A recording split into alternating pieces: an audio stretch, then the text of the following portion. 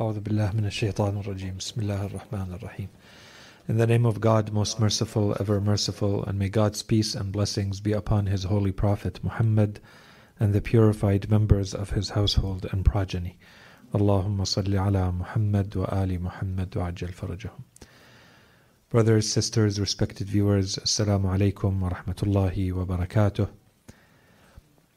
And welcome once again to we have narrations that explicitly state a number of things as being responsibilities or duties of the scholar, and some of them I think deserve a slightly closer attention given that we're discussing the role of the scholar specifically. The last time we discussed, for instance, the importance of being humble for the scholar, being humble towards the people who are learning, so their own students. And so this is the very restricted way of looking at that hadith, to respect the learner, one's learners, and to respect one's teachers, especially religious teachers.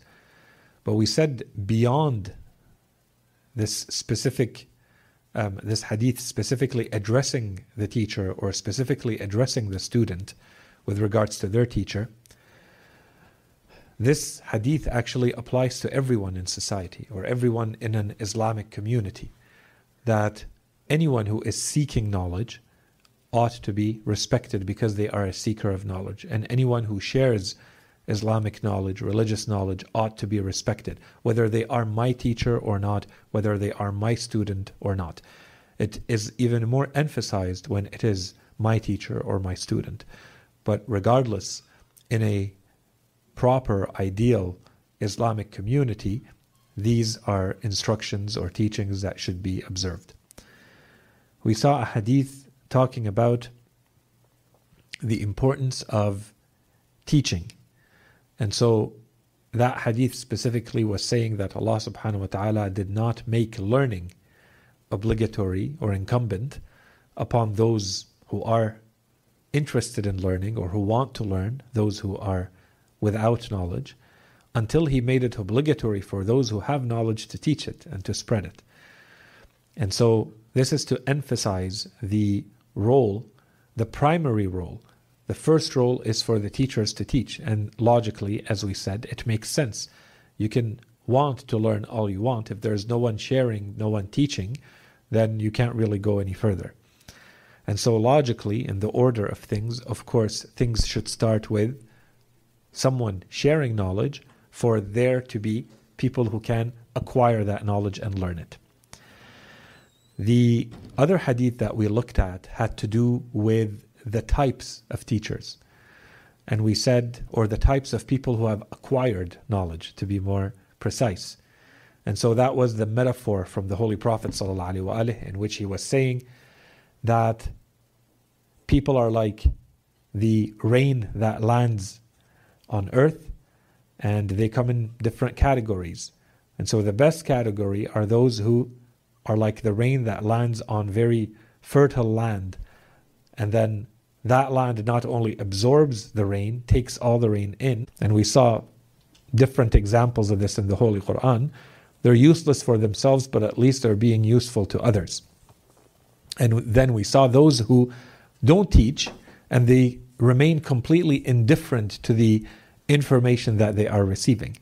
So they learn, but they don't act based on the knowledge, and they don't even spread it to others. And then the worst category are those who learn, and then they act in a way that is contradictory to what they learned. And in that case, they are not only useless, but they are actually harmful to themselves for sure, and perhaps to others as well. In any case, so inshallah, today we continue with this main duty of the teacher or the scholar. And we said the main duty, and we're looking at it from different angles. The main duty of this teacher or the scholar is to teach, is to share and to spread the information. So the first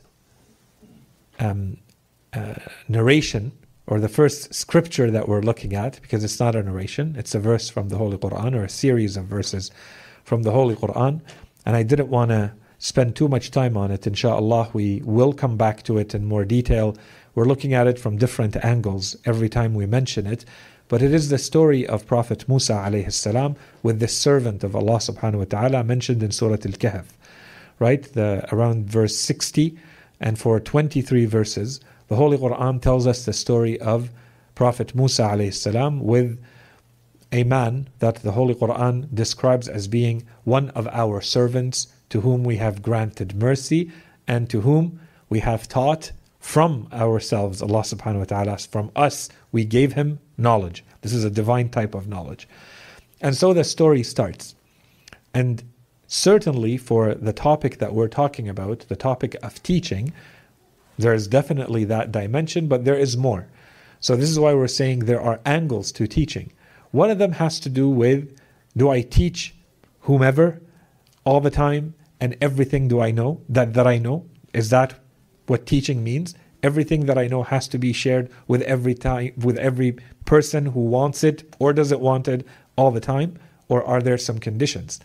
And this is one of the first things that should strike us in this story, that this is exactly the case where Prophet Musa alayhi salam comes to this abd, this servant of Allah subhanahu wa ta'ala, seeking knowledge. This was the whole point of the journey. We can go through the verses very quickly. I didn't want to spend too much time on it. There's a journey that Prophet Musa alayhi salam is undertaking. There's a whole project. Prophet Musa alayhi salam is going out of his way to be on a mission to learn, to meet this person and to learn from him. And yet when he reaches, finally he meets this man, he tells him very respectfully, in a very dignified way, in a very submissive way, he tells him, will you allow me to be your student, to follow you and to learn from what you have been taught, from the guidance that you carry? Will you allow me to follow you? And the answer is no. And so this becomes another lesson. This is a highlight that while he has all this knowledge, not all knowledge needs to be shared with everyone. And this is Prophet Musa alayhi salam. For those who were with us in the theology, the belief series, we said that prophets come in different ranks too. The Holy Quran says, some of them we have favored over others. There are prophets who are only prophets, and there are prophets who are also messengers.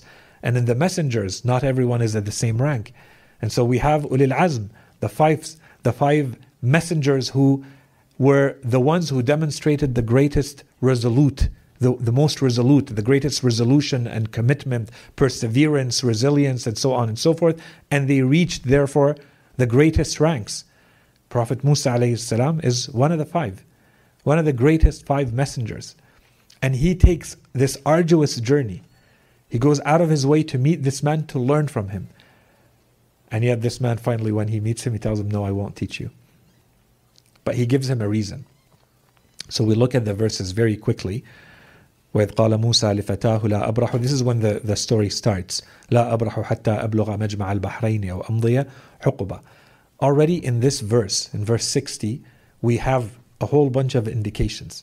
The first one is when Prophet Musa alayhi salam said to his lad, who was Yusha bin Nun most likely, I will go on traveling, I will go on journeying until I have reached the confluence of the 2 seas, Majma' al-Bahrain. Most likely this is the Red Sea, because the Red Sea at some point splits in two gulfs, right? So this is near between, on this side you have Yemen and the Arabian Peninsula, and on that side you have Egypt, that region.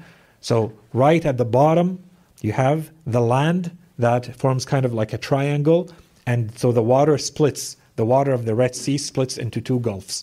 So most likely this is where he was. So he says, I will not stop journeying, looking, until I reach the spot. There is some spot that we have to reach, until I reach that spot where the 2 seas meet, or I will continue on doing this for a very long time. أمضي حقبة. A huqub is a very long period of time. And in fact, the Holy Quran uses it, and if you go back in the riwayat, أحقابا in Surah An-Naba, لابثين فيها أحقابا. Those will stay in hellfire for ahqab. So you go back to the riwayat, they say a single huqub is 80 years. So it's not a century, it's not 100 years, it's 80 years. According to some, and there are other figures mentioned. In any case, it's supposed to be in normal Arabic language. Al-Huqub is a lengthy period of time. Prophet Musa alayhi salam is saying, I am going on, journeying, traveling, looking for what I'm supposed to be looking for, even if it means that I have to do this for a very long period of time. So clearly we see this is very important for Prophet Musa alayhi salam. He says, I won't stop doing this until I reach my destination. So what is this destination? That's when the Holy Quran says, فَلَمَّا بَلَغَا مَجْمَعَ بَيْنِهِمَا, when they finally reached the confluence. That's the whole story. He tells them, okay, we're hungry, we're tired. Why don't you get us our food? The food was supposed to be a fish that they had carried with them. And the fish suddenly escaped and swam away in the sea. And so this became a sign for Prophet Musa alayhi salam. He knew that there was a sign. Now, I'm not going through the tafsir. We're not doing a full commentary on these verses. We would take a very long time here. There's 3 stories in Surah Al-Kahf. Each one of them could be a very lengthy series of lectures. One of them is this story of Prophet Musa alayhi salam and Al-Khidr. Every detail requires a whole interpretation and the commentary around it, and centuries upon centuries of commentary from scholars that we could go through. In any case, so the fish, either as a miracle or generally speaking, it wasn't perhaps dead, it was maybe attached, or we don't know the details. The fish escapes. This Prophet Musa alayhi salam considered it to be a sign. And so he said, one way perhaps he understood it is, we went a little too far, we have to go back. Okay, and so they go back, and then they finally find this abd. فَوَجَدَ فَلَمَّا جَاوَزَا قَالَ لِفَتَاهُ قَالَ أَرَأَيْتَ إِذْ أَوَيْنَا إِلَى الصَّخْرَةِ قَالَ ذَلِكَ مَا كُنَّا نَبْغِ. That's exactly what we wanted. It's a sign. So they went back until فَوَجَدَ عَبْدًا مِنْ عِبَادِنَا آتَيْنَاهُ رَحْمَةً مِنْ عِنْدِنَا وَعَلَّمْنَاهُ مِنْ لَدُنَّا عِلْمًا. When they went back, there they found one of our servants, the Quran says, whom we had granted a mercy from ourselves. Allah subhanahu wa ta'ala is the one talking. He said, he was one of our servants. This is a great praise from Allah subhanahu wa ta'ala to actually refer to someone as my servant. Many of our scholars have said that the greatest praise we have of our holy prophet is that he is referred to as the servant, the one who has reached the perfection of servitude.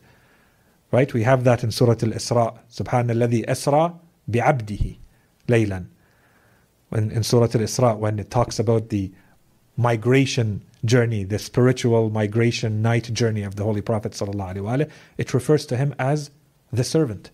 The servant. Okay? In any case. So when the Quran says our servant, it means that Allah subhanahu wa ta'ala is attesting that this is someone who has really reached the level of being worthy of being called by Allah subhanahu wa ta'ala our servant. Okay, so already we know he's special. They found one of our servants. Allah subhanahu wa ta'ala says one more thing, and here a whole lot of different opinions on what this means, to whom we have granted mercy from ourselves. So of course he had received some special favors from Allah subhanahu wa ta'ala, most likely favors that have something to do with the knowledge he carries, but we don't know. Okay, and then the Quran becomes very explicit here and says, what else is special about him? So he's one of our servants. We have granted him mercy from ourselves. آتَيْنَاهُ رَحْمَةً مِّنْ عِنْدِنَا وَعَلَّمْنَاهُ مِن لَدُنَّا عِلْمًا. And we taught him a knowledge from us. So there's a teaching that had happened to this servant, and the teaching is directly from Allah subhanahu wa ta'ala to this servant. So this is not the type of knowledge that you acquire normally.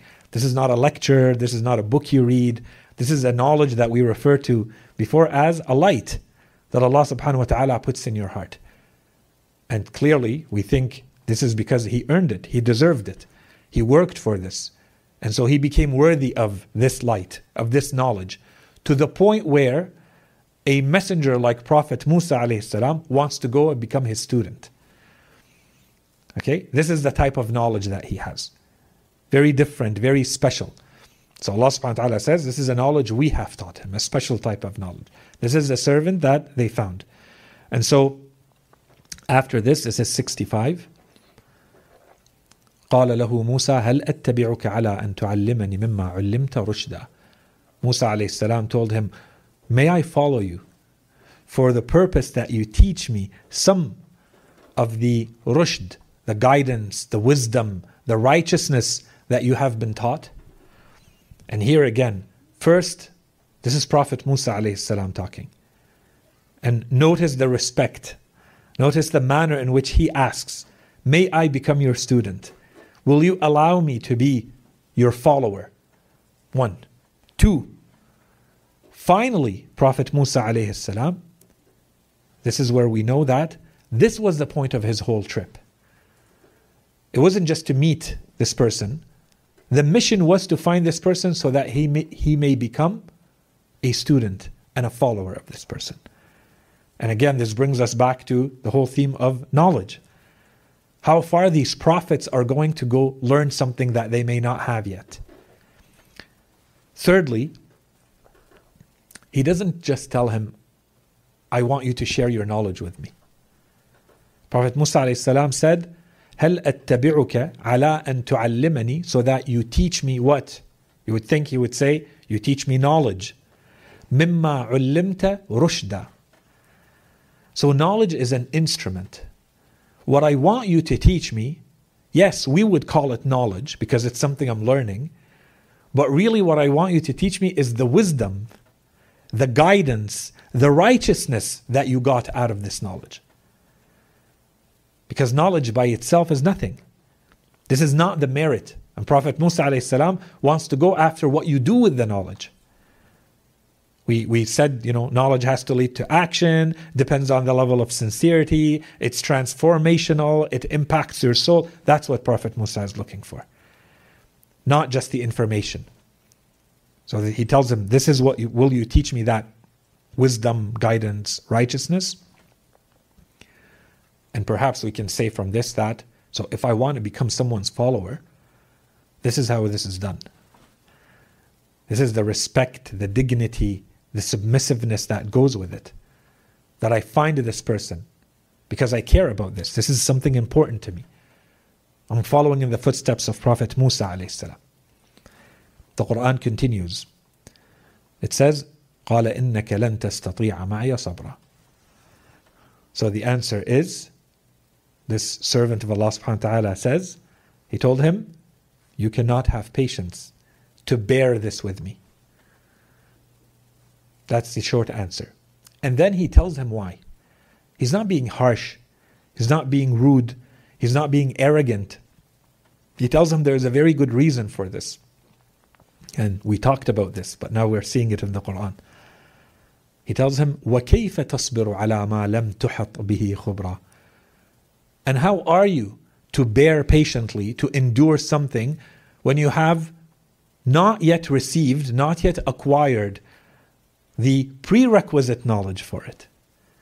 You're lacking elements, you're lacking pieces of knowledge that would allow you to bear patiently what I'm about to do or what I would teach you.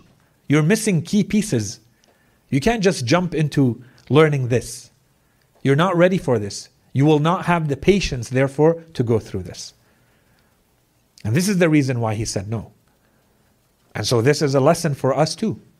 That sometimes one of the reasons why you don't share the knowledge is because this way of sharing the knowledge will not be absorbed, will not be digested, will not be understood properly. It may do more harm than good. It will break the person, as we will see in the narrations. You break the person, you cut them off, in a sense that they're no longer interested in religion. If this is what religion says, then I'm no longer interested in it. Because you were given information in a way that you were not ready to receive. You didn't have the prerequisites for it. There are things that you had to know first. Then when this information comes, it comes at the right time in the right way, and it makes absolute sense. It's logical. There's an order to this. But when all of that was missing, he told him, no, you can't follow me. You won't have the patience to go through this. He continued in 69, قال ستجدني إن شاء الله صابرا. So Prophet Musa alayhi salam here, he says, you will find me, God willing, very patient. And I will not disobey you in any manner. So this is, we were saying, notice how submissive and respectful he is. Here he is openly saying, this messenger of Allah subhanahu wa ta'ala is openly telling this man, and I will not disobey you in any way, in anything. I'll obey everything you say. And I will be patient. Inshallah, I will have the patience to endure. I will try my best and I will be as patient as I can. So this was not enough. More commitment is required. So here the teacher, he is basically saying, okay, fine. If you're insisting this much, I will allow it. But he repeats it.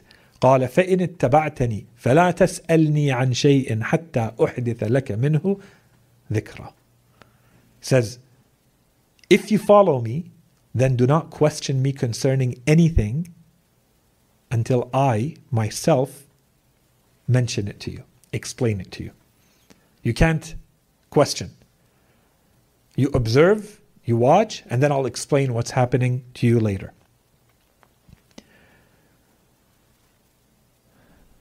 So here again, I think it's clear, and we talked about it. On the side of the learner is going out of his way to explain his commitment.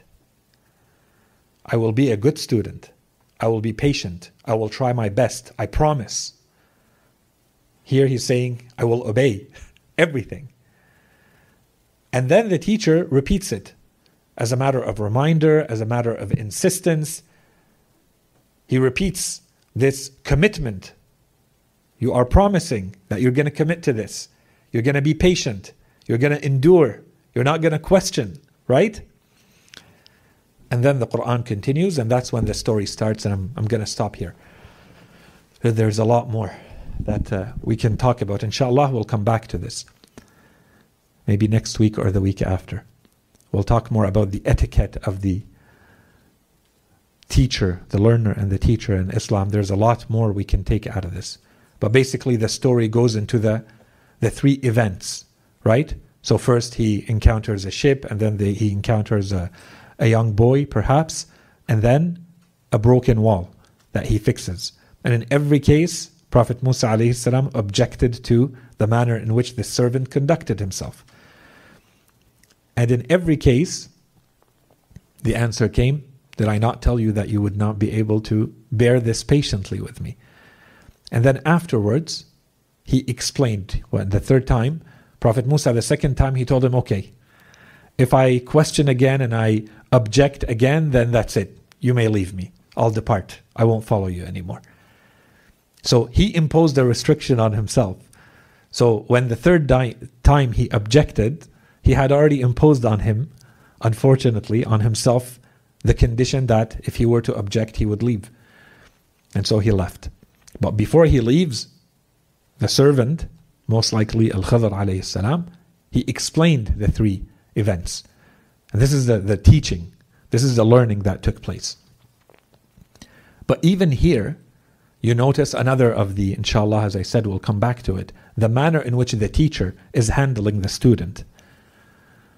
There is no harshness. There's a deal between us. There's patience, there's resilience, there's endurance that is required.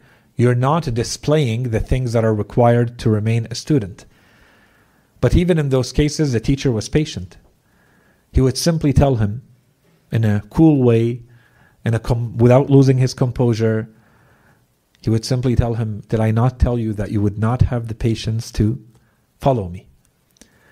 Okay, so 3 times this happens, and then he explains, he finally gives the explanation to Prophet Musa alayhi salam. And at the end, when Prophet Musa objected so strongly, when the behavior was taking place, now that the truth was presented to him, Prophet Musa alayhi salam did not object anymore. And so this is yet another thing we learn. Prophet Musa alayhi salam, as a learner, as a student, completely open, sincere to the truth. Now the truth has been presented to him. It was beyond his comprehension. But now he knows this is a truth being presented to him. He accepted it. There's no objection here anymore. And then, dignified, respected, but broken, he left Al-Khidr, he left the servant after this. As I said, inshallah, there's a few more things we want to take out of this story. They're relevant to this relationship between learner and teacher. We wanted to highlight a couple of things that have to do with teaching. We're talking about the duties of the teacher. Here we want to make sure that it's clear when we're saying the main duty of the teacher is to teach. The main duty of the scholar, the main duty of the person who carries knowledge is to spread that knowledge. This is not absolute. There are conditions.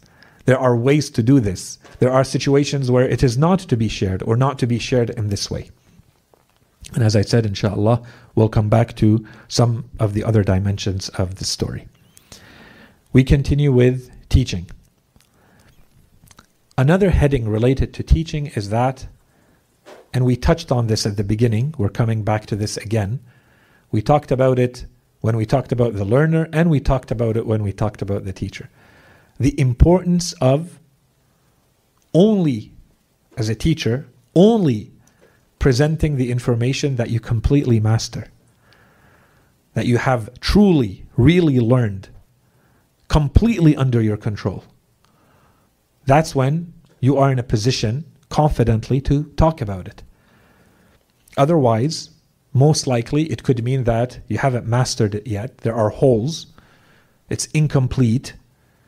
You may have doubts about it. You should probably have doubts about it if you know that it's incomplete. And when in doubt, maintain silence. This is a general rule in Islam, and it applies a lot more to the person who wants to be lecturing or who wants to be teaching. You don't talk about something that is not entirely under your control. Okay? So, first hadith. Even before the hadith, I put it first. I was going to end with this, but I guess I ended putting it first. In Surah Al-Isra, the Holy Quran says, وَلَا تَقْفُ مَا لَيْسَ لَكَ بِهِ عِلْمٍ إِنَّ السَّمْعَ وَالْبَصَرَ وَالْفُؤَادَ كُلُّ أُولَٰئِكَ كَانَ عَنْهُ مَسْئُولًا. وَلَا تَقْفُ, don't go behind, don't pursue, don't undertake anything of which you do not have knowledge. لا تقف ما ليس لك به علم. Don't undertake, don't bring yourself into things of which you do not have knowledge. And there could be a lot of reasons. The reason the Holy Quran gives here, we could call it theological, we could call it spiritual. Allah subhanahu wa ta'ala says, the reason is because السمع والبصر والفؤاد, hearing, sight, and the mind or the heart, all of those are going to be, you are going to be held accountable for them. Everything you say, everything people hear from you, everything that changes people's minds, people's hearts, people's understanding of religion, you're accountable for this. There's a responsibility towards this. You don't enter into things that you do not know fully. Okay, that's in general.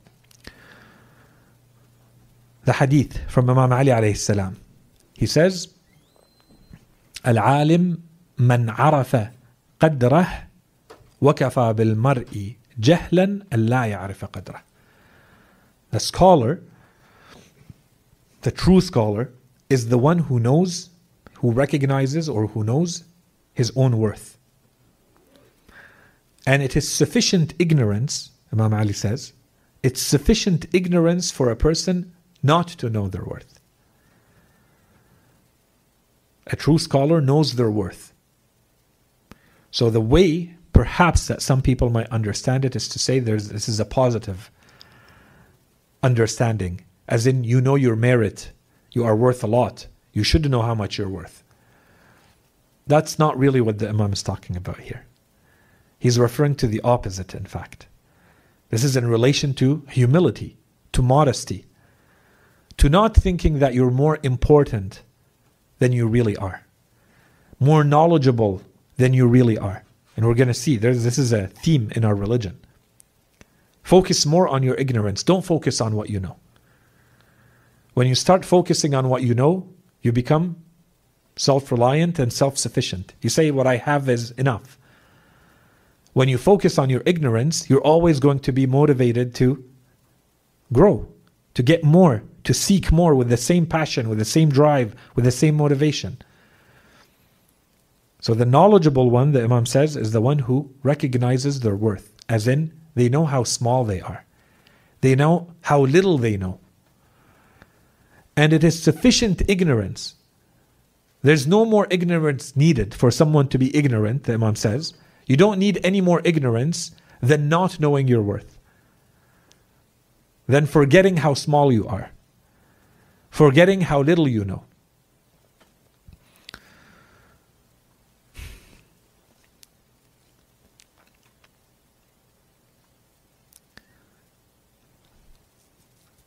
The other point related to this, there's a few points, but I don't want to talk too much about every hadith. I think one point related to this, very practically speaking, is the importance of being rigorous in what we learn and when we learn. There's a very big difference between having a fuzzy, blurred, ambiguous understanding of what we know versus knowing exactly what we know and we don't know. When I follow a curriculum that has a beginning and an end, something that has been tested, something that has been validated by experts in a field, perhaps over generations and generations, and I know exactly what I have covered and what I still have to cover, that allows me to very specifically say, very accurately say, this is what I know, this is what I don't know. So it allows me to, very practically speaking, say, I should talk about this because I covered it. I learned enough about this that, generally speaking, I don't know, looked at 60%, 80%, 100% of this topic. I've looked at it, I've learned it, I'm now in a position to talk about it competently, as opposed to not having a clue. In some cases, there are people who are in the religious world, for instance. They read, they listen to lectures, they attend lectures, conferences, courses. But if you were to really push them and see what do you actually know, they would not be able to tell you. I'm not saying that they didn't learn. They learned a lot. But they're not able to say, this is what I know, this is where I'm headed. I know what the journey looks like. I know what I have covered. I know how much more there is. It can't just be blurred and fuzzy and ambiguous and infinite. Yes, it is infinite. But generally speaking, there are things that allow you to be competent enough in a field. That you say, for instance, I know enough about the Holy Quran. I've learned it. Enough that I can teach others. Enough that I can talk about it competently. And I'm not going to, wal-'iyadhu billah, say things that are completely contradictory to truth. Or that I'm completely lost, so I'm not even sure. Should I be talking about this? Do I know enough? This means that there is an issue in your program, in your learning curriculum, in the teachers who taught you. And so you find yourself lost. You're not sure. How much do I know about this?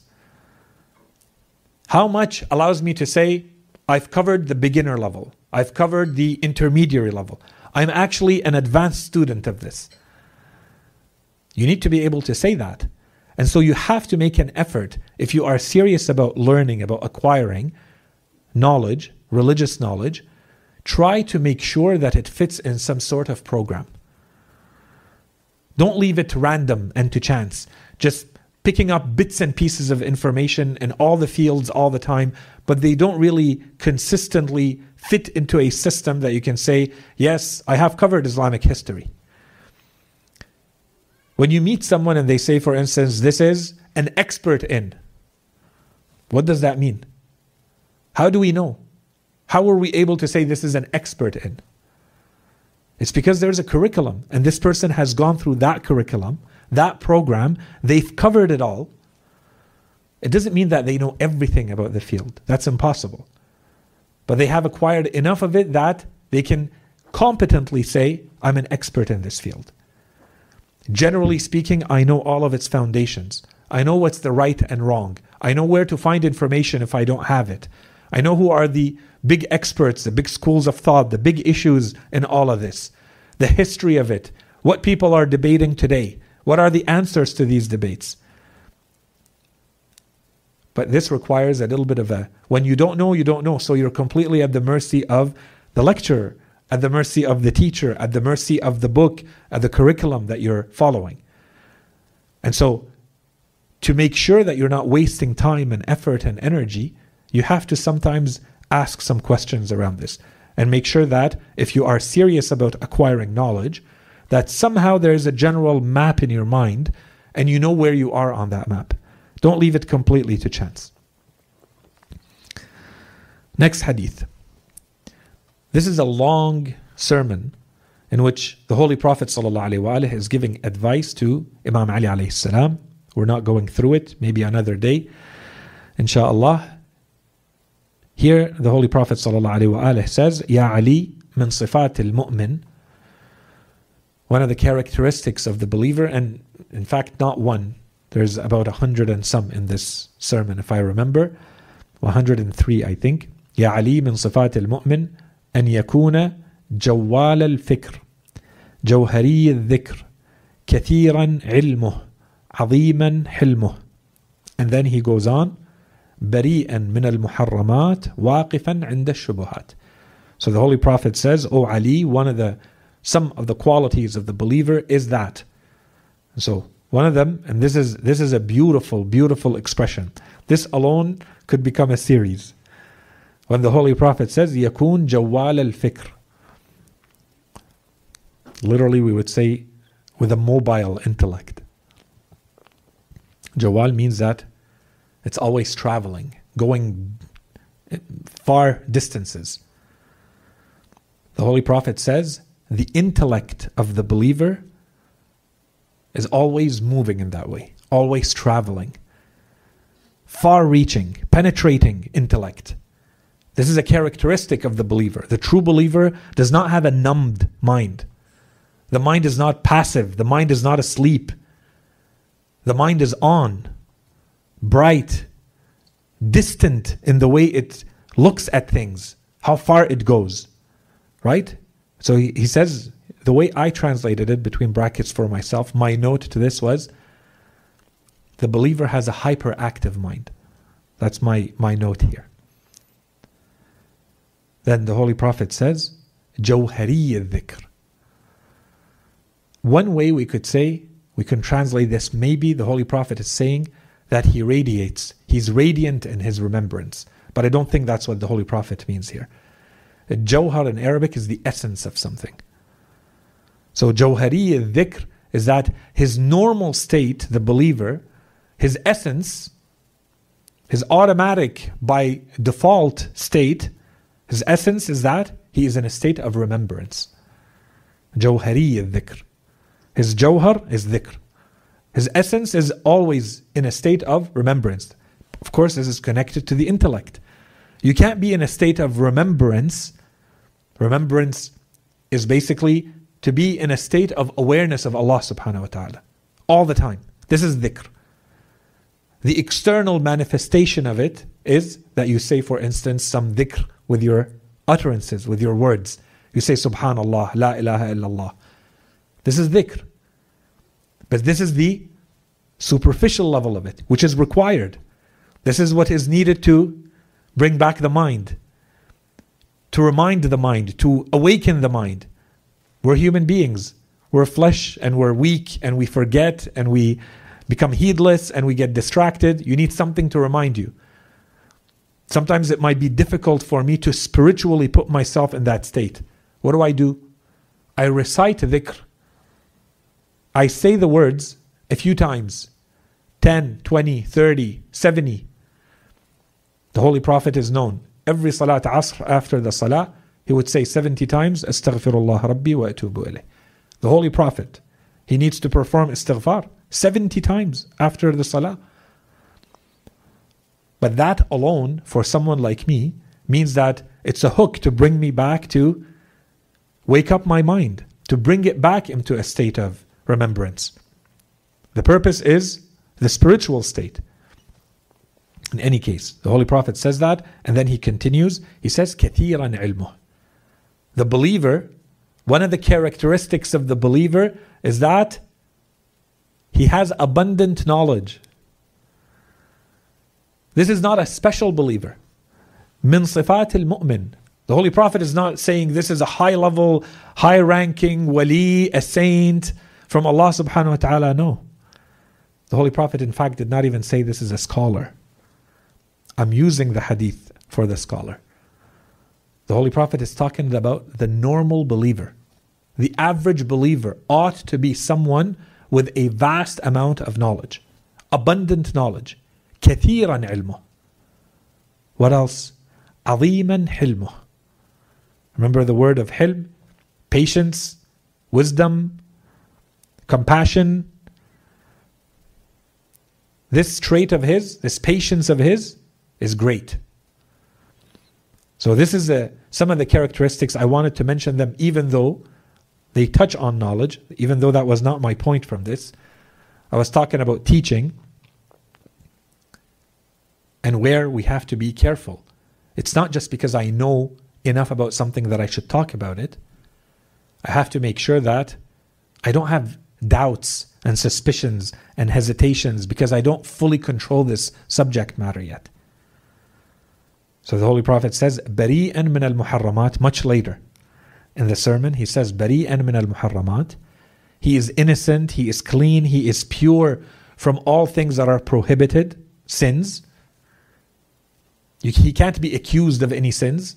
بريئا من المحرمات واقفا عند الشبهات. He stops, he does not proceed when he encounters shubha, when he encounters doubt. When he has a doubt in religion, he doesn't proceed, he stops. So this applies a lot more to the scholar. Here the Holy Prophet is talking about the believer, the characteristics of the believer. Stopping at doubtful matters. The next hadith from Imam Ali alayhi salam in the same vein. At first he says, لا تقل ما لا تعلم. Imam Ali alayhi salam says, do not say what you do not know. You don't know something? Don't say it. You only know it halfway? Don't say it. Because you don't know it. لا تقل ما لا تعلم فتتهم بإخبارك بما تعلم. Why? The Imam here gives one answer. The Holy Quran gave us another. The Imam is giving us a very practical reason, very logical reason. He says, do not say those things of which you have no knowledge, because then you will be accused in the things about which you do have knowledge. You talk about things about which you have no knowledge, and people will say, well, he doesn't know what he's talking about. There are shortcomings, there are mistakes, there are contradictions, it's incomplete. That's it. You lost credibility. Your word is no longer trustworthy. I don't know. This is just someone who is sharing their own personal opinions about something. This is not knowledge. I'll listen to what they have to say, but, they've made XYZ mistakes in the past. They don't know what they're talking about. So now you are talking about something you do have knowledge about. Imam Ali alayhi salam says, that's it. You will be accused. You will be accused when you talk about things about which you have knowledge. Why? Because you talked about things about which you had no knowledge. Whether you realize it or not, someone will catch that. Someone will know. You were not in a position to talk about A, but you did. You are in a position to talk about B, but you've already lost your credibility. It's no longer trustworthy to listen to you talk about anything. Right? So anyways, that's one hadith from Imam Ali alayhi salam. Another one. So this first one started with لا تقل ما لا تعلم. Do not say, do not talk about that about which you have no knowledge. This one says لا تقل ما لا تعلم. The Imam starts again the same way. Do not say anything about that which you have no knowledge. بل لا تقل كل ما تعلم. In fact, do not say everything you know either. He's saying there are things about which you have no knowledge. Don't talk about those. What about the things you do have knowledge? Imam says, you don't share all of those either. But this is very different reason. Right? In the first case, it's because you lack certainty. This is not knowledge. You are ruining your reputation, your credibility. Spiritually, it's horrible, as the Holy Quran said.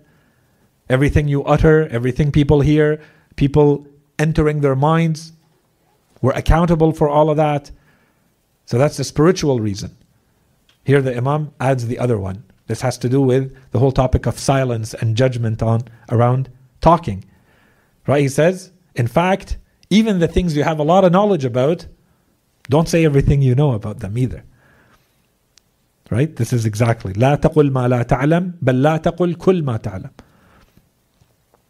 And then the Imam adds, so this is the more spiritual dimension of it, فإن الله سبحانه قد فرض على جوارحك كلها فرائض يحتج بها عليك يوم القيامة. Why? He says because Allah subhanahu wa ta'ala, glorified is He, has imposed obligations upon all of the organs of your body, the Imam says. And He will hold you accountable for all of those on the day of resurrection. Everything you utter, everything you say, Allah subhanahu wa ta'ala will ask you, why did you use this organ that I gave you in this way? You were not supposed to use it in this way. You had no knowledge about something. Why did you talk about it? The next hadith from Imam Ali alayhi salam, he says, غاية العقل الاعتراف بالجهل. There's two ways to understand غاية in Arabic. Either you say, this is the furthest limit that the intellect can reach. Or you say, this is the goal, the ultimate goal. This is the ghaya. This is your destination. This is what you aim to reach. These are the two meanings. Imam Ali alayhi salam says, so both, because in Arabic that's how ghaya is used. The limit of what the intellect can reach, or the ultimate goal of the intellect, is to acknowledge its ignorance. Is for the intellect to say, I don't know. And so this is, again, reminder. This has to do with, perhaps before we called it intellectual humility. This is not spiritual humility. There is a spiritual dimension to it. But this is not about only spiritual humility. There is an intellectual humility here. You recognize that you don't know much. And we're going to see that very clearly in the next hadith. Imam Ali alayhi salam, I believe this one we looked at in the past. I'm not going to comment on it. I'll go very quickly. This is in the letter of the Imam. We said that it's attributed to the Imam as a letter written to perhaps Imam al-Hasan or Muhammad ibn al-Hanafiyyah. He tells him, قرأتك بأنواع الجهالات لألا تعد نفسك عالمة. Literally, the Imam says, I have struck you with. Okay? I have reminded you. I have listed for you. But in Arabic, the Imam is saying, I have struck you with these various forms, the various types of ignorance. So he listed all sorts of shortcomings of humanity in the past and in the soul, so that you do not consider yourself knowledgeable. So you see how many of these apply to us. So don't fall in those shortcomings and start considering yourself being knowledgeable out of ignorance. Right? You're ignorant. You're not knowledgeable. The Imam says, I reminded you of all of these types of ignorance so that you see they all apply to you. Okay? Don't think for a second that you are knowledgeable, that you are a scholar now. Okay? فإن ورد عليك شيء تعرفه أكبرت ذلك فإن العالم من عرف أن ما يعلم فيما لا يعلم قليل. If something you are familiar with is presented to you, something you know it well, is now coming your way, consider that something great. Considering yourself ignorant. For the knowledgeable one is the one who knows that what he knows compared to that which he does not know is but little. He says, so when you encounter something, consider that almost a fluke. It's something great. I seem to have a bit of knowledge about this, because the truth is I'm someone who is ignorant. but I do seem to have some familiarity with this notion, with this information. Okay, that's a general attitude. And then the Imam continues, فَعَدَّ نَفْسَهُ بِذَلِكَ جَاهِلًا. This will lead the person to consider himself ignorant. فَازْدَادَ بِمَا عَرَفَ مِنْ ذَلِكَ فِي طَلَبِ الْعِلْمِ اجْتِهَادًا. Now the Imam is going to list the benefits that come from considering yourself ignorant, regardless of how much knowledge you have. The Imam is now going to list the benefits that come out of considering yourself ignorant, focusing on your ignorance, not focusing on your knowledge. He says, this will lead to considering himself ignorant, to exert more effort in seeking knowledge. That's one. If you feel like you don't know much, then you will put more effort into acquiring knowledge. Thus, knowledge will remain sought after, desired, beneficial. These are different benefits of feeling like you don't know much. You will seek knowledge more, right? Knowledge will remain sought after, desired, beneficial. So you benefit from the knowledge the most by considering yourself ignorant, as opposed to someone who says, yeah, I've heard this. When you hear a story, when you hear a verse of the Quran, if your attitude is, yeah, I've heard this story, I've heard this verse, I know this dua, that means that's it. You've closed the door to benefiting from that knowledge. But if you consider yourself always to be in a state of ignorance, I'm always thirsty for more knowledge. Maybe this time, when I hear the verse, there's something new that will come into my mind. The same story, the same hadith, I have heard it 10 times, 50 times, 300 times before. Maybe something new will come out of that for me now, because I put myself in that state of not arrogance but humility. I'm ignorant. I'm trying to learn more. I have to learn more. The Imam continues, فَمَا يَزَالُ لِلْعِلْمِ طَالِبًا وَفِيهِ رَاغِبًا وَلَهُ مُسْتَفِيدًا وَلِأَهْلِهِ خَاشِعًا مُهْتَمًّا. Even towards the people of knowledge, the Imam says, this person who puts himself in a situation of being ignorant, not being the scholar who is self-sufficient, he will remain in a state خَاشِعًا مُهْتَمًّا. You will be in a state of humility before the people, and you will treat them as being people who are important because of their association with knowledge. وَلِأَهْلِهِ خَاشِعًا مُهْتَمًّا. And then وَلِلصَّمْتِ لَازِمًا. If you put yourself in a situation of I'm more ignorant than knowledgeable, then by default your position is not therefore I should be talking all the time, therefore I should be sharing my great wisdom and knowledge with all the time. No. By default your position is you keep your mouth shut. You remain silent. And then when you are in a situation where you see, no, I really have to force myself to share something. This is a situation that requires me spreading knowledge, sharing my knowledge, knowing that this is something I know well enough that it can be shared. Then I speak up. Completely different. Then the information that comes out almost out of necessity. Imagine the trouble that would disappear from the world if we were in that situation. By default, people share what they know in a context where they feel that it needs to be shared. It needs to be shared. It must be shared now. Because all of this stems from, do I consider myself, to start with, am I a scholar? All knowledgeable? Or is my starting position one of ignorance? I deem myself to be ignorant. I'm more ignorant than knowledgeable. And that's what the Imam said. When you compare the true scholar, when he compares what he knows to what he doesn't know, he sees that what he knows is very little compared to what he doesn't know. So then how can your general position be that I talk? So the Imam says, وَلِلصَّمْتِ لَازِمًا. He holds silence. وَلِلْخَطَئِ حَاذِرًا. He is very cautious from errors. He doesn't want to make mistakes. He's very cautious. Unfortunately, people who talk a lot or people who consider themselves to be knowledgeable overly, they overconfidently, they will fall in a lot of mistakes and they don't care.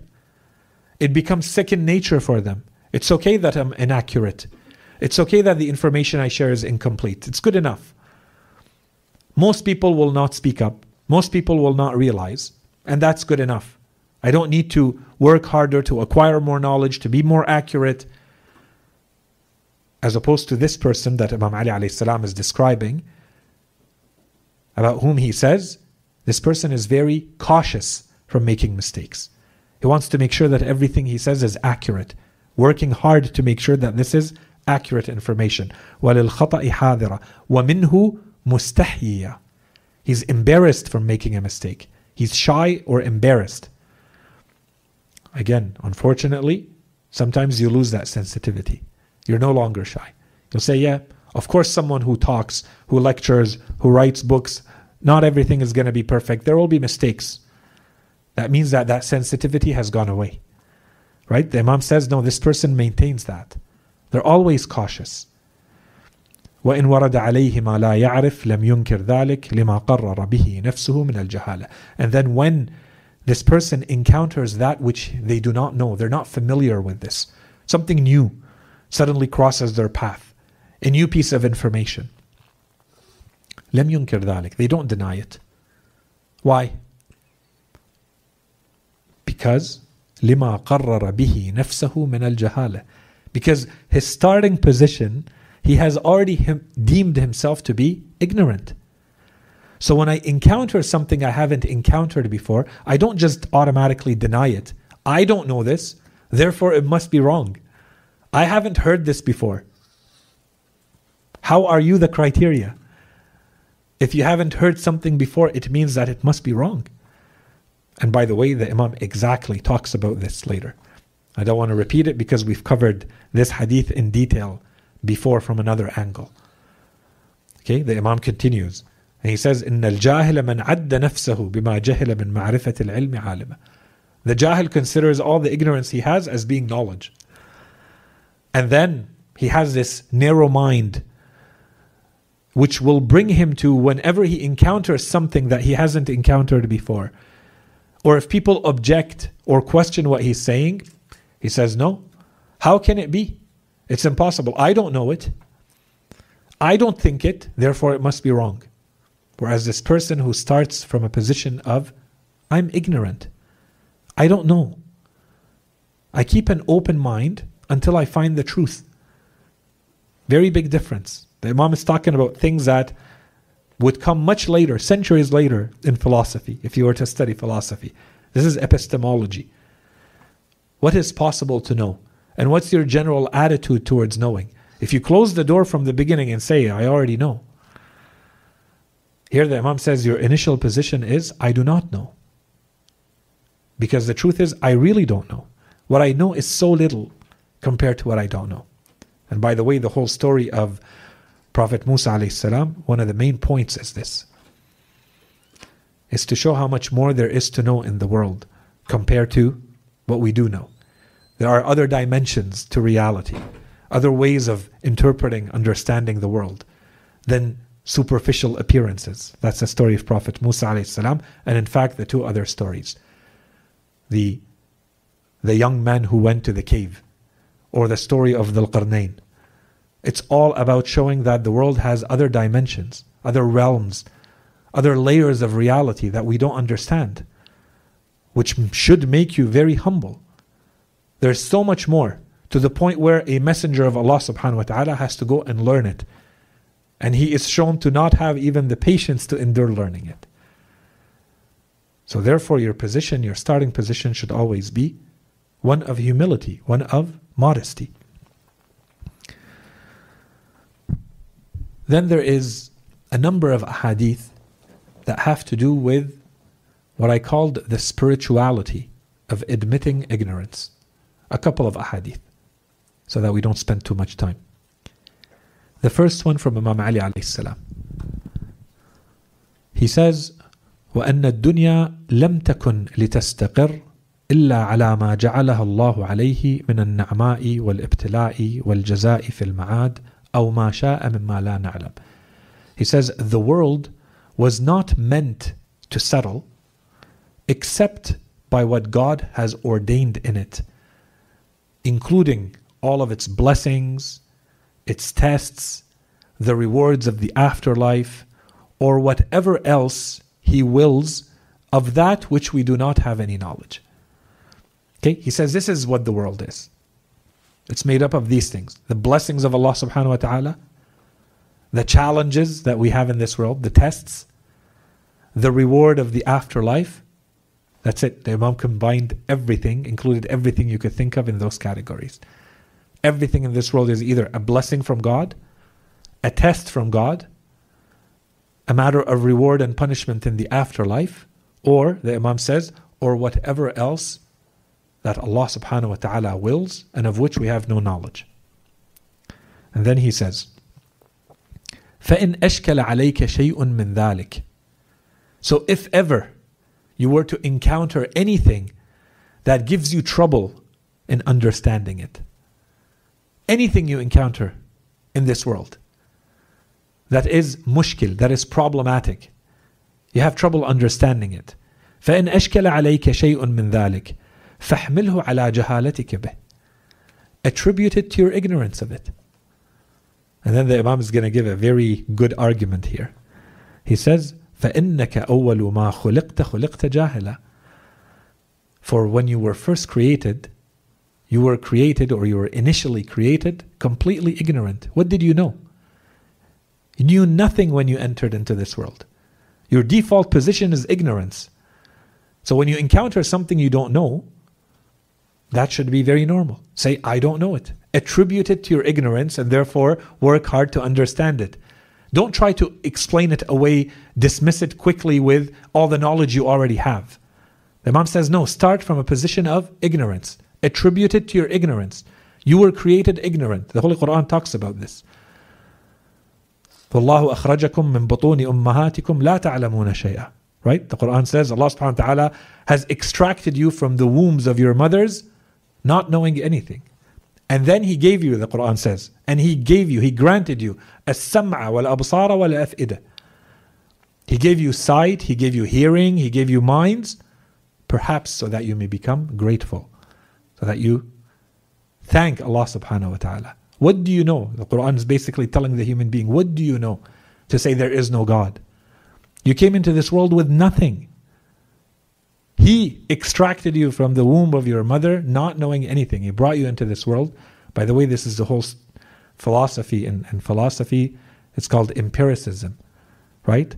The school of John Locke and others. That everything that you know in this world comes through your empirical senses.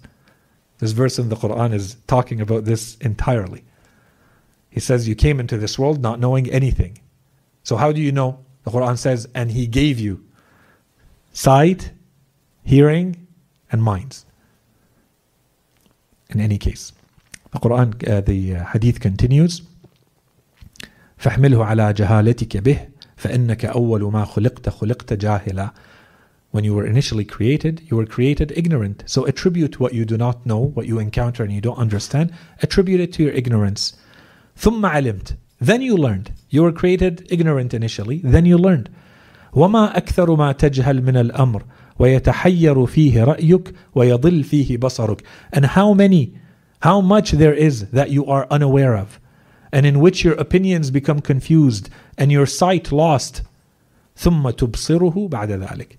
And then, one day, later, afterwards, you perceive it, you understand it.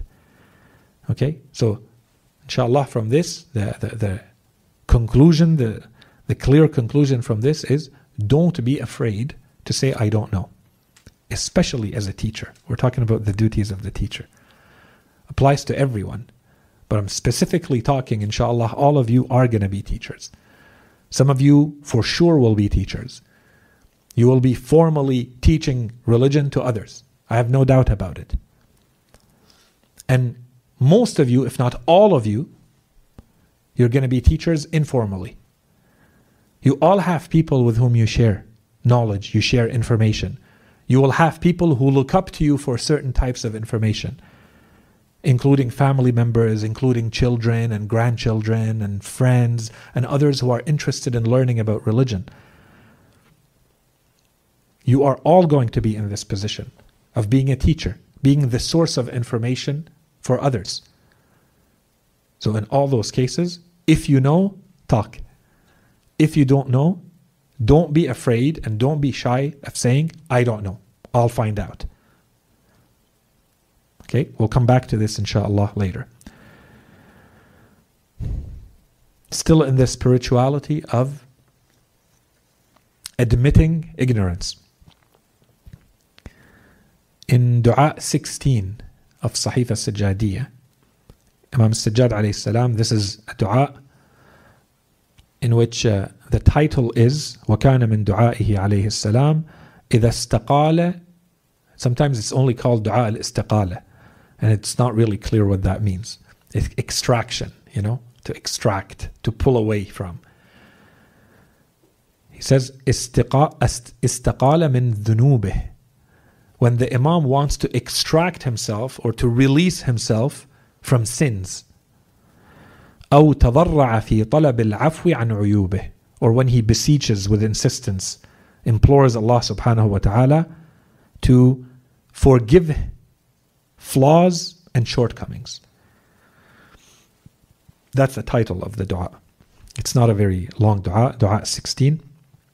In the traditional Sahifa Sajjadiyya, in there is this little passage. Imam Sajjad alayhi salam says, فَمَنْ أَجْهَلُ مِنِّي. So that's why I'm saying we're now talking about the spiritual dimension. We talked about the logical reasons why, the scientific objective reasons why we should quickly admit our ignorance and take that as a position of, starting point, as our starting point. But there's also a spiritual dimension. This is what I find in the words of Imam Sajjad alayhi salam. He says, فَمَنْ أَجْهَلُ مِنِّي. Who is more ignorant than I am?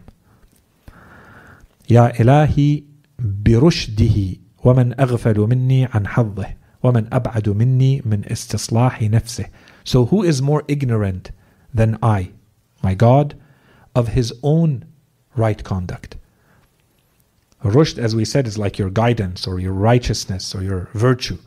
The Imam says, who is more ignorant than I about how I'm supposed to behave? Why?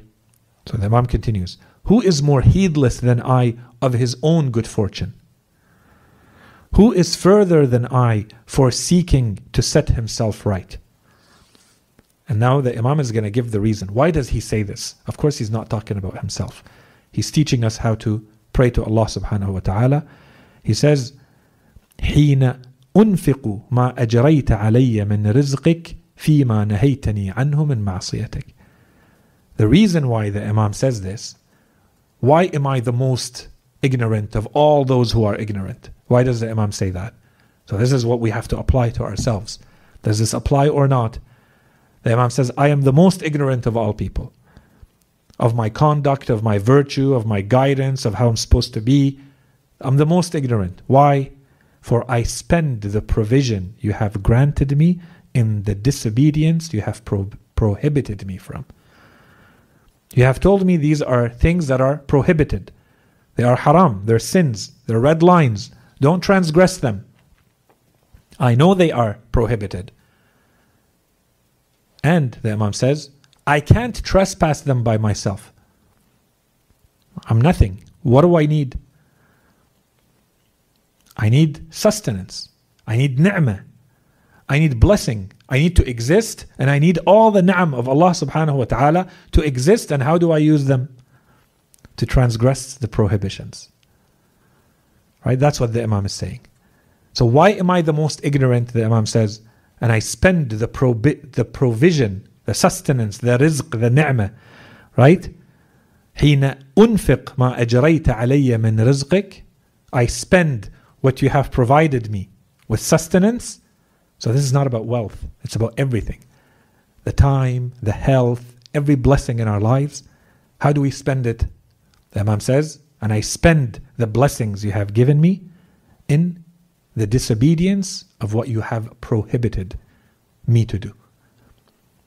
What are the things that you have prohibited? I take the sustenance you give me and I use it to disobey you. Okay, so this is to bring us back to, the Imam is talking about a more spiritual dimension. Is this ignorance or not? This is perhaps a more mystical or more spiritual understanding. When we say our initial position, our starting position, is one of ignorance. So we can talk about it, simply as information, or what we would call epistemic ignorance. Do you have the information, the raw information, or not? Fine, that's one. Here the Imam is going to the core of our spirituality. He's saying the ignorance actually stems from somewhere else. When you forget why you exist and how you're supposed to be in this world, this is where your true ignorance stems from. So the ignorance of whether you have the information or not, whether you admit that you know or you don't know, actually stems from something much deeper, much more spiritual, much more mystical inside of you. It has to do with your relationship with yourself and with Allah subhanahu wa ta'ala. Are you ignorant in the true sense? This is the true sense. Or are you in a state of remembrance? So in this case, the remembrance would be, I remember that I am ignorant. I remember that I have shortcomings. I remember that I act with ignorance towards Allah subhanahu wa ta'ala. Okay? Maybe we'll go a little bit further and I'll stop a couple of minutes. We'll bring it back to something a little bit more practical, a lighter topic, and then maybe we'll end with this. The next topic. So now that we're done with the duty of the scholar to admit ignorance. Again, this is not comprehensive. We've touched on the topic. We'll come back to it a little bit later too. But generally speaking, I think we have a good understanding of this. Then the next one has to do with equality in teaching. So we said we're focused on teaching from different angles. One of the angles we find in some of the hadith has to do with equality in teaching. Imam al-Sadiq alayhi salam says, في هذه الآية ولا تصعر خدك للناس قال ليكن الناس عندك في العلم سواء. So the verse, this is Surah Luqman, verse 18. Allah subhanahu wa ta'ala says, ولا تصعر خدك للناس. تصعر is to raise. خدك is your cheek. Don't raise your cheek in contempt, out of arrogance. That's what the Quran is saying. We would say, you raise your nose, you raise your cheek, the Holy Quran says here, in contempt, out of arrogance towards the people. That's it. This verse, the Imam explained it, قال ليكن الناس عندك في العلم سواء. Let the people be, in matters of knowledge, to you equals. So, first, I think this applies when teaching. When you teach, everyone should be equal to you. You don't teach in a way that clearly gives favoritism to some over others. You have to show objectivity and equality. Otherwise, the teaching will suffer, the learning will suffer, and so on and so forth. Secondly, it applies when learning. Because the Imam is saying not only as a teacher, which is our focus, in matters of knowledge, everyone is equal to you. My respect to people based on knowledge is based on knowledge. They're all equal. I treat them equally. If you demarcate yourself in a way, it's because you have more knowledge, less knowledge. Otherwise, everyone is equal. Okay? So when teaching, when learning, when I'm choosing between people, when I'm choosing between teachers, between scholars, everyone is equal. And the main criteria, therefore, is knowledge itself. Okay? That's one understanding of it. A very subtle point related to this hadith. And there are hundreds, I don't want to say thousands, I would say thousands, but I'm going to say hundreds of these types of ahadith, where if it were not for Ahlul Bayt alayhim as-salam, this is not something that would ever come to mind. This interpretation would never come to mind as a meaning for this verse. The Holy Quran is talking in general. It's saying, and do not raise your cheek in contempt. That's it. The Imam extracted from this a meaning and applied it specifically to knowledge. He said, لِيَكُنِ النَّاسُ عِمْدَكَ فِي الْعِلْمِ سَوَاء. The verse doesn't talk about knowledge. The verse is very general. And it's talking about arrogance. Okay? So that's a whole discussion, how the Imam extracted this meaning from it. This is simply to refer to this idea that if you go back to the narrations of Ahlul Bayt alayhim as-salam, they don't just explain the superficial meaning of the verses. There's a lot more to the verses, and it only opens up once you go back to the verses of the Quran from the angle of Ahlul Bayt alayhim as-salam. You will never find these unless someone has seen it and then they attribute it to themselves or others. Otherwise, these meanings are not there. Superficially, you can't extract these meanings simply by reading the verse. The meaning does not come from the words. There's more. But once it is presented to you, you say, of course, that's the meaning. The clear meaning in this verse, this was a more subtle aspect of this. The clear meaning of this verse has to do with other narrations. If you combine them with this one, you understand what the Imam is talking about. Equality in what? Equality in what you charge people. When people come to you and they want to learn and you charge them, don't charge someone more and someone less for the same content that you're presenting. Don't treat people differently because so-and-so is rich and so-and-so is poor and so-and-so is important and so-and-so is not. You're someone who's important, I'll teach you because it's good for me, for my reputation. Someone else comes and they want to learn, but no one knows them. I don't know if anyone will hear that I'm teaching so-and-so. This doesn't really grant me any, symbolic social status. Yeah, maybe I'm not going to be sharing the knowledge with so-and-so. No, when it comes to knowledge, everyone is equal. You grant it equally to all, and if you're charging, you charge equally the same way. So that it doesn't become something of a criteria, of a distinction that whether you have money or not, you can access the knowledge.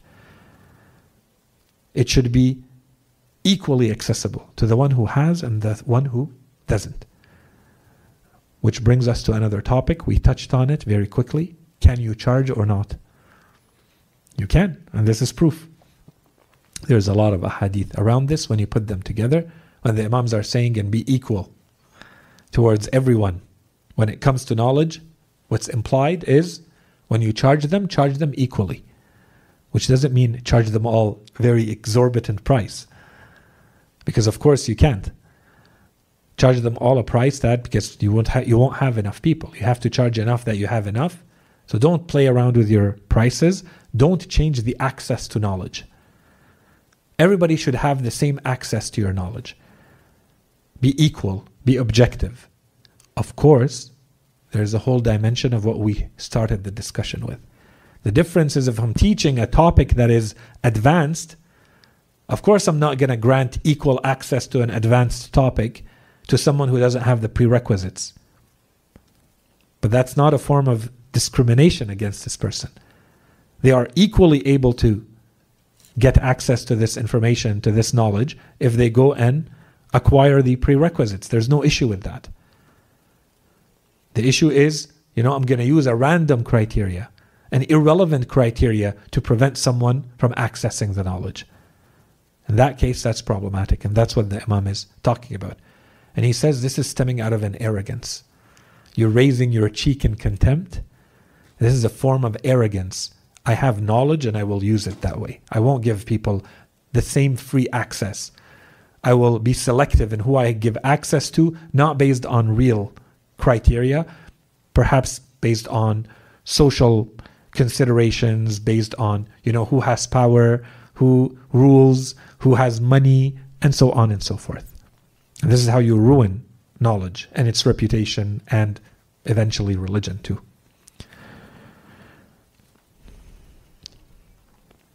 Okay, I'm going to stop here. Inshallah, we'll continue next time we meet with a few other considerations related to the duties of teaching. Okay, so prayers in about 15 minutes. Yeah, let's stop here. وصلى الله على سيدنا محمد وعلى آله الطيبين الطاهرين.